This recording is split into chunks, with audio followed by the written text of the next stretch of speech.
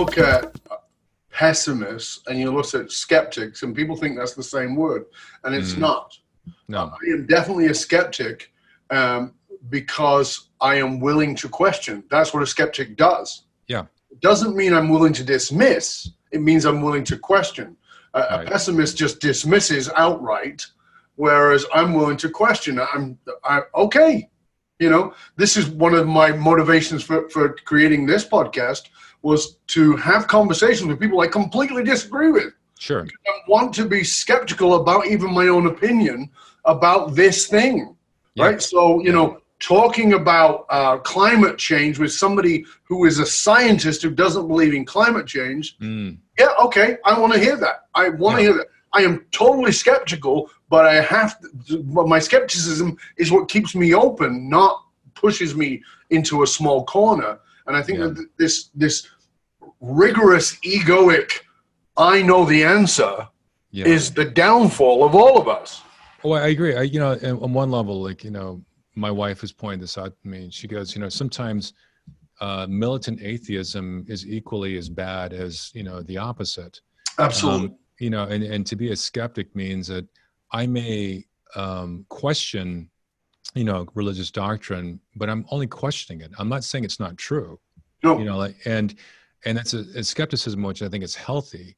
In the same way that I question atheism, how do you know, for sure? I can't tell you with 100% certainty there's not an 18-wheeler, circling the moons of Jupiter right now. I mean, with complete certainty, right? So being a skeptic requires you to question everything equally. So I totally applaud that. I totally agree. Yeah. Yeah. So let's move on a little bit to a little bit more about when you look at the world, because we're talking more in a global sense here. From your point of view, I mean, you have a multicultural background. You're American Japanese. You're fluent in Japanese. You went to school in Japan. You spent time in London, in San Francisco. You and I have, it's one of the things we talked about, is that we both had a lot of different cultural experiences. Yeah. Just from your own sense of being, not saying that this is a rule, but how do you think we, as in collectively, we can become better human beings? Yeah, again, it's kind of going back to what I mentioned earlier. The ability for people to travel is incredibly important, and to meet people that they have had stereotypical ideas about. I mean, I think that most people would probably be shocked at how much they have in common with an Iranian family if they sat down and had dinner with them, or an Iraqi family or a Chinese family. And I think that it becomes very much a tendency for tribalism to become demonization of other people. And, I've pointed this out, a lot, again, in the business environment, that on one level, I think it's really good to be tribal. Like, you should be proud to be a designer. You should be proud to be a creative person. You should be proud to be working at the company you're working at if you are. Where it gets bad is when it becomes exclusionary towards the other. And within companies, you tend to be like, well, our department is better than the accounting department is better than the tech department, or whatever the case is. Silo right? nonsense. You become siloed, and now you're in a competitive mindset. You become like a bunch of Scottish clans that are looking at each other with suspicion, and only when the English attack do you suddenly, unify. But otherwise, you're still probably doing civil war. And I find that the same thing happens with humans, is that you tend to be, by accident of birth, you say that wherever you are is the best place. So I grew up in Texas, and, there's this whole idea that Texas is the best place, and you're proud to be a Texan, and I am. I like Texas, but you were born there accidentally. I was born here accidentally. I was, born in the United States accidentally. You and I are both men, not by choice. It's circumstances. Something happened. I don't know what that is, but we turned out to be the way we are. So what you do with what you got born with is what I measure you on. Yes. And I think that if you see people who get a little bit too proud of whatever it is they come from. I heard George Carlin do a bit on this the other day. He goes, because I'm Irish, theoretically, my grandparents are Irish, he said, and I grew up with an Irish household, but I'm not running around saying Irish pride, even though that's a big thing with St. Patrick's Day, because Carlin was saying I didn't have any control over that. No. He goes, it just happens. He goes, I like Irish things, and so in the same way that I'm half Japanese and I like Japanese things, I probably would, if I was 100% white, like Japanese things, but it reverberated with me heavily. So I think to make better human beings, there was a thing that happened traditionally, especially in Europe, where you would take a year between, finishing high school and going into university of traveling, and of course that's the province of people who have money primarily, but, ideologically, if, governments were able to help subsidize young people traveling, even the Peace Corps kind of thing, that they were to get out and experience people in languages and cultures that are very vastly different than theirs, it always changes them. And then you realize that we're really just one culture, one world. And the other thing, you'd like just to be a little bit further out there, because, there's this syndrome that astronauts talk about, that when they go into space and they can see the Earth in its totality below them, they can never come back to seeing it the way it was before. And now, our grandkids may have that ability to easily go up with, in Virgin Galactica and, encircle the world. And hopefully that's the case, because then literally you get a perspective that we are this very privileged piece of dirt, that is spinning at hundreds of thousands of miles per hour through an infinite space, circling a flaming, sun, that if you are able to give people the macro perspective, I think it helps them become better humans. Yeah. So, one of our guests was an astronaut that we had on the show, and he had talked about that, and we know that, borders are things that were made by white guys a long time ago with lines on a map that have nothing to do with people. Exactly. And they're arbitrary. And you happen to be born somewhere. And my family on my mother's side are from what was part of Russia. But my great-grandfather spoke 7 languages, not because he was a great scholar, although he was, but because you had to. Because one week he was living in Germany, and the next week he was living in Poland, and the week after he was living in Russia. Right. You know what I mean? Yeah. And I said, come on. No, but it was like, it wasn't literally weeks, but it was within months. Yeah. Like, the borders could change. Yeah. The power, oh no, we're in charge now. So everybody's got to learn Russian at school. No, we're in charge now. You got to, and so he spoke all these different languages because he had to, in order to sort of, and it all is this nonsense, this tribal nonsense. I'm with you. I think there's things to be proud of that you've chosen. Yeah. Right. So, my tribe is my, and for me, it's the same with family, because we talk about values and I talk about maxims. Yeah. And values are societally conditioned. Maxims are emotionally subjective driven pieces. So for me, I say to people, what's one of your values? And they say family. And I say, is that a value or a maxim? They go, I don't know. Well, at a value level, the world says, oh, you should highly value family. Okay, cool. What is family then? And they say, oh, it's your mom, your dad, your sisters, your brothers, your aunts, your uncles, your grandparents, whatever it is. I go, that's interesting. Because for me, family is a maxim. It's not a value at all, but it's a maxim. And they go, what do you mean? Family for me is super high because it's got nothing to do with family. Yeah. There are nothing to do with blood. There are members of my family who I do have a blood relationship with, but most of my family had no blood relation whatsoever. Some of them I've got family members who are my spiritual family who I've not met yet.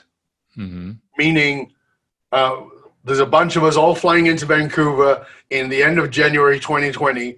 We're going to hang out together. These are my family members who are not related to by blood. And of the 8 of us, 5 of them I've never met in physical presence, but we've been friends with through this wonderful thing called the internet for 3 to 5 years, and we meet on a weekly basis. Wow. Wow. And if somebody had said to me 10 years ago, you will have brothers and sisters and family members who you've never hugged, for me as a hugger, I would have said that's not possible.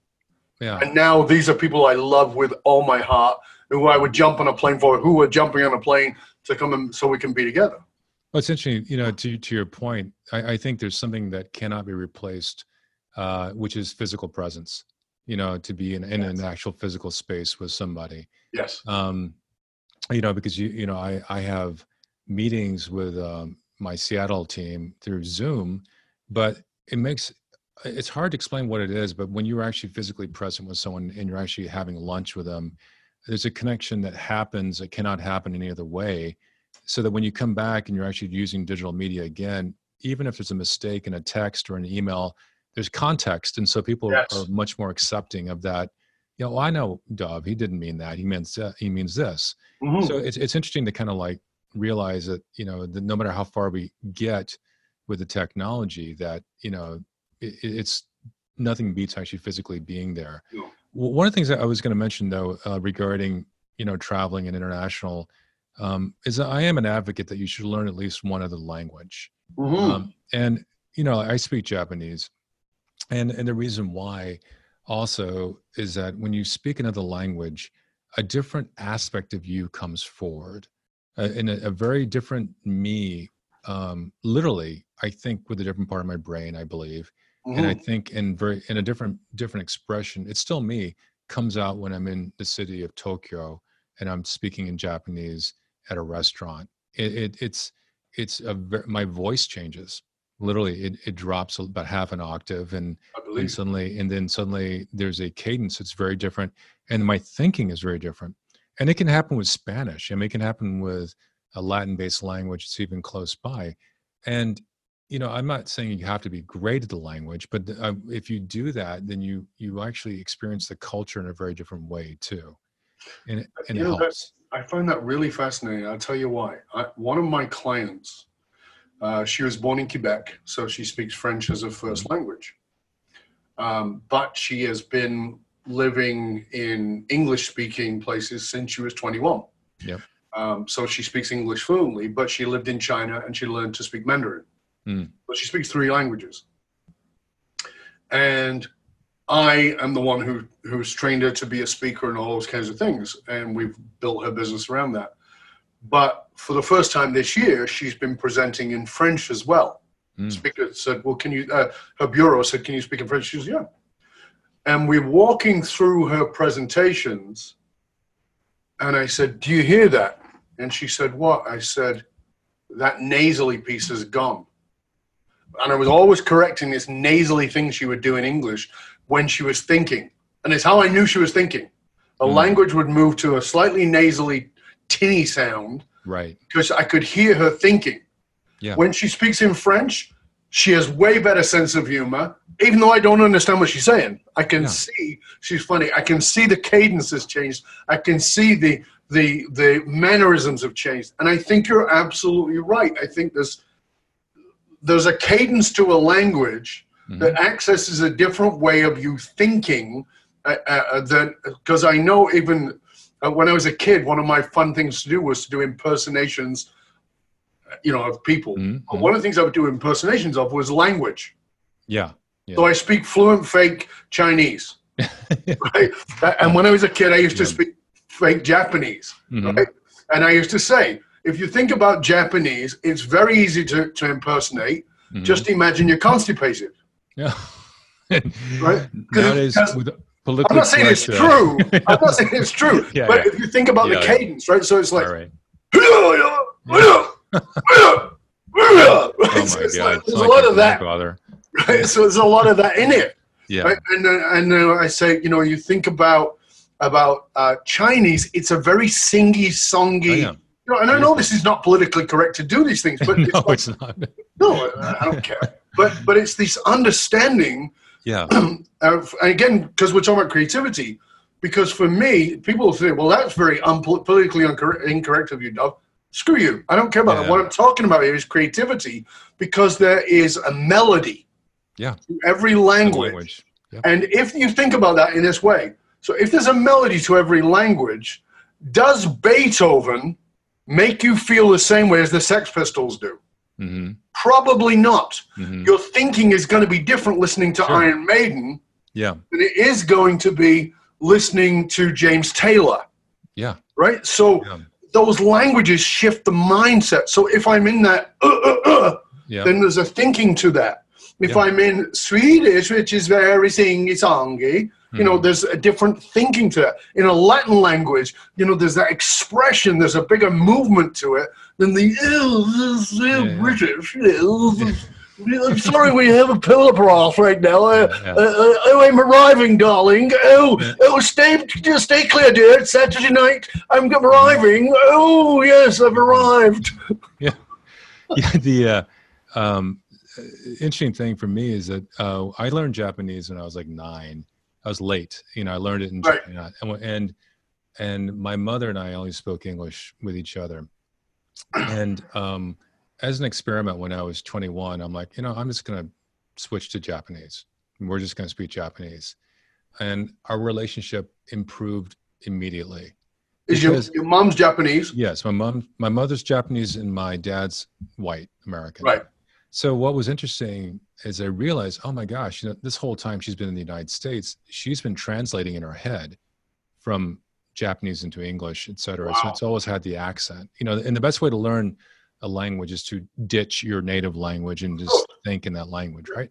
So what was interesting is that more than the language, she suddenly saw me as a Japanese man or boy, and then so the context goes, I was just like this weird American kid to her up to that point. And then suddenly when I was speaking Japanese, then she was like, something in her brain went click and was like, oh, now we're in Japanese land and we're in Japan world, in terms of rules of like engagement and how we, talk to each other. And it immediately improved it because then so it added a formality to our conversation. But then suddenly, in a weird way, that allowed us to actually have a civil discourse that we weren't having beforehand. So I wonder if, and again, I'm totally making shit up here, but I wonder if prior to 21, you were your father's son, and at 21, in her head, you became her son. Yeah, in some ways, I think that's very true. I think suddenly she could relate to me, and I remember being in Tokyo with her and my grandmother at the time, and suddenly I was like, oh, this is the Japanese side of the family, because my Japanese grandmother could only speak Japanese, and then there was this sudden, again, going back to that tribalism in a good way. Yeah. I had been outside the door of that, and then suddenly I was inside the door. Yeah. Because the other thing is, Japanese culture is very homogenous. It's 98% Japanese people live in Japan. Yes. And so at the time that I was growing up, being mixed was an anomaly and actually kind of terrifying. And in fact, when I was growing up in Texas, it was the same thing. And what I learned is that people are equally prejudiced, whether you're in, the United States or Japan in this case. I got in trouble growing up in Texas for being a chink, and they couldn't, of course, right. They couldn't even get the slur correct. I would actually, and then when I went to Japan, I got the equal, disparagement from that side, and that was probably when I became completely able to shed any kind of prejudice I had against anybody for any reason, because once you've been in that situation, then you realize, like everybody's equal. And the big one for me is like my dad came to visit my school. And I've been telling him for like 9 months, I said, Dad, it's tough. I'm going to a Japanese school. I don't speak the language. I got into 7 fist fights in the first 2 months. Part of the reason why I learned judo, right? I learned martial arts. And the irony is those fights became friendships over time, interestingly enough, because guys tend to do that. But my dad showed up. He had to visit my school, like, I don't know, about 9 months into being in, school there. And, I was the first foreigner, and it's 300-year-old history. You can imagine what a target I had on my back. And uniform, the whole thing. But my dad, that evening reported back to me about his experience of visiting my school and talking to my teachers, and he was indignant. He could not believe that they threw rocks and garbage at him as he was walking into the school and being yelled at. And I was like, you know, this is what people deal with it's what I've been dealing with. But as a heterosexual white male from the all-powerful United States, being a Texan, he had never experienced an ounce of what people of color, people, you know, women, LGBTQ experience on a daily basis. And this is what you were saying before about the fortune of birth. You know, we don't know. We don't understand. You know, I've, you know, I do accents and do all these things. And again, as I said, they're all politically incorrect, and I understand that. But people say to me, you're doing it from a good space. You're not doing it from a mean space. But that's context my point. Is important. But that's my point, is because I think that's the other problem with politically correct. Yeah. Is there's no understanding of context, like you're talking about emails and stuff. There's no understanding of context. And people say to me, well, you shouldn't do that because you're a white guy. And I go, excuse me, go play with yourself, right? And the reason for it is this, is because I actually do understand prejudice. And they go, well, how could you? You're a white guy. Because here's the thing. I was the only Jew in a school of 300 kids, right? And every day when I went into the room, I got this. I didn't know what that was. And it was, the Jews killed our Lord. Oh, wow. Right? I know. So I'm like 9 years old, and these kids are like punching me and then doing this. I'm like, I don't know what that is. And they said, the Jews killed our Lord. I go, well, first of all, I'm not all Jews. And second of all, who's your Lord? And they said, Jesus. And I'm like, well, he was a long time before me. What's that got to do with me? Right? So, you know, and I was, you know, I was a rebellious kid. I was an artist. You know, I had purple hair. I had, you know, I was, you know, it was before punk. It was before Bowie. You know, I was doing with Bowie. Certainly, I became a Bowie guy. But, you know, all those things. You know, my brother used to say to me, you know, if you'd have come home and told us you were queer, we would have all went, yeah, okay, right? Because I dressed differently and I didn't care. I on one eye I wore Clockwork Orange makeup and a bowler hat and had purple hair. Yeah. I didn't care. I was just an artist. And that's all I was. But that also got me a kick in because there's all kinds of prejudice. Yeah. And, you know, the prejudice against a gay person who can be white prejudice against a white person. You know, the prejudice against me as a creative who looked gay but was straight, you know, who looks white but is actually of another culture. I mean, we don't understand. And that's what I was loving about what you were saying before about John, about how important it is for us to travel. I think we talked about that. I had spoken in Iran, and I wrote that big piece about it, and I actually republished it this week on LinkedIn because of all the stuff that's been going on with Iran. Because, you know, I said these 12 myths you have.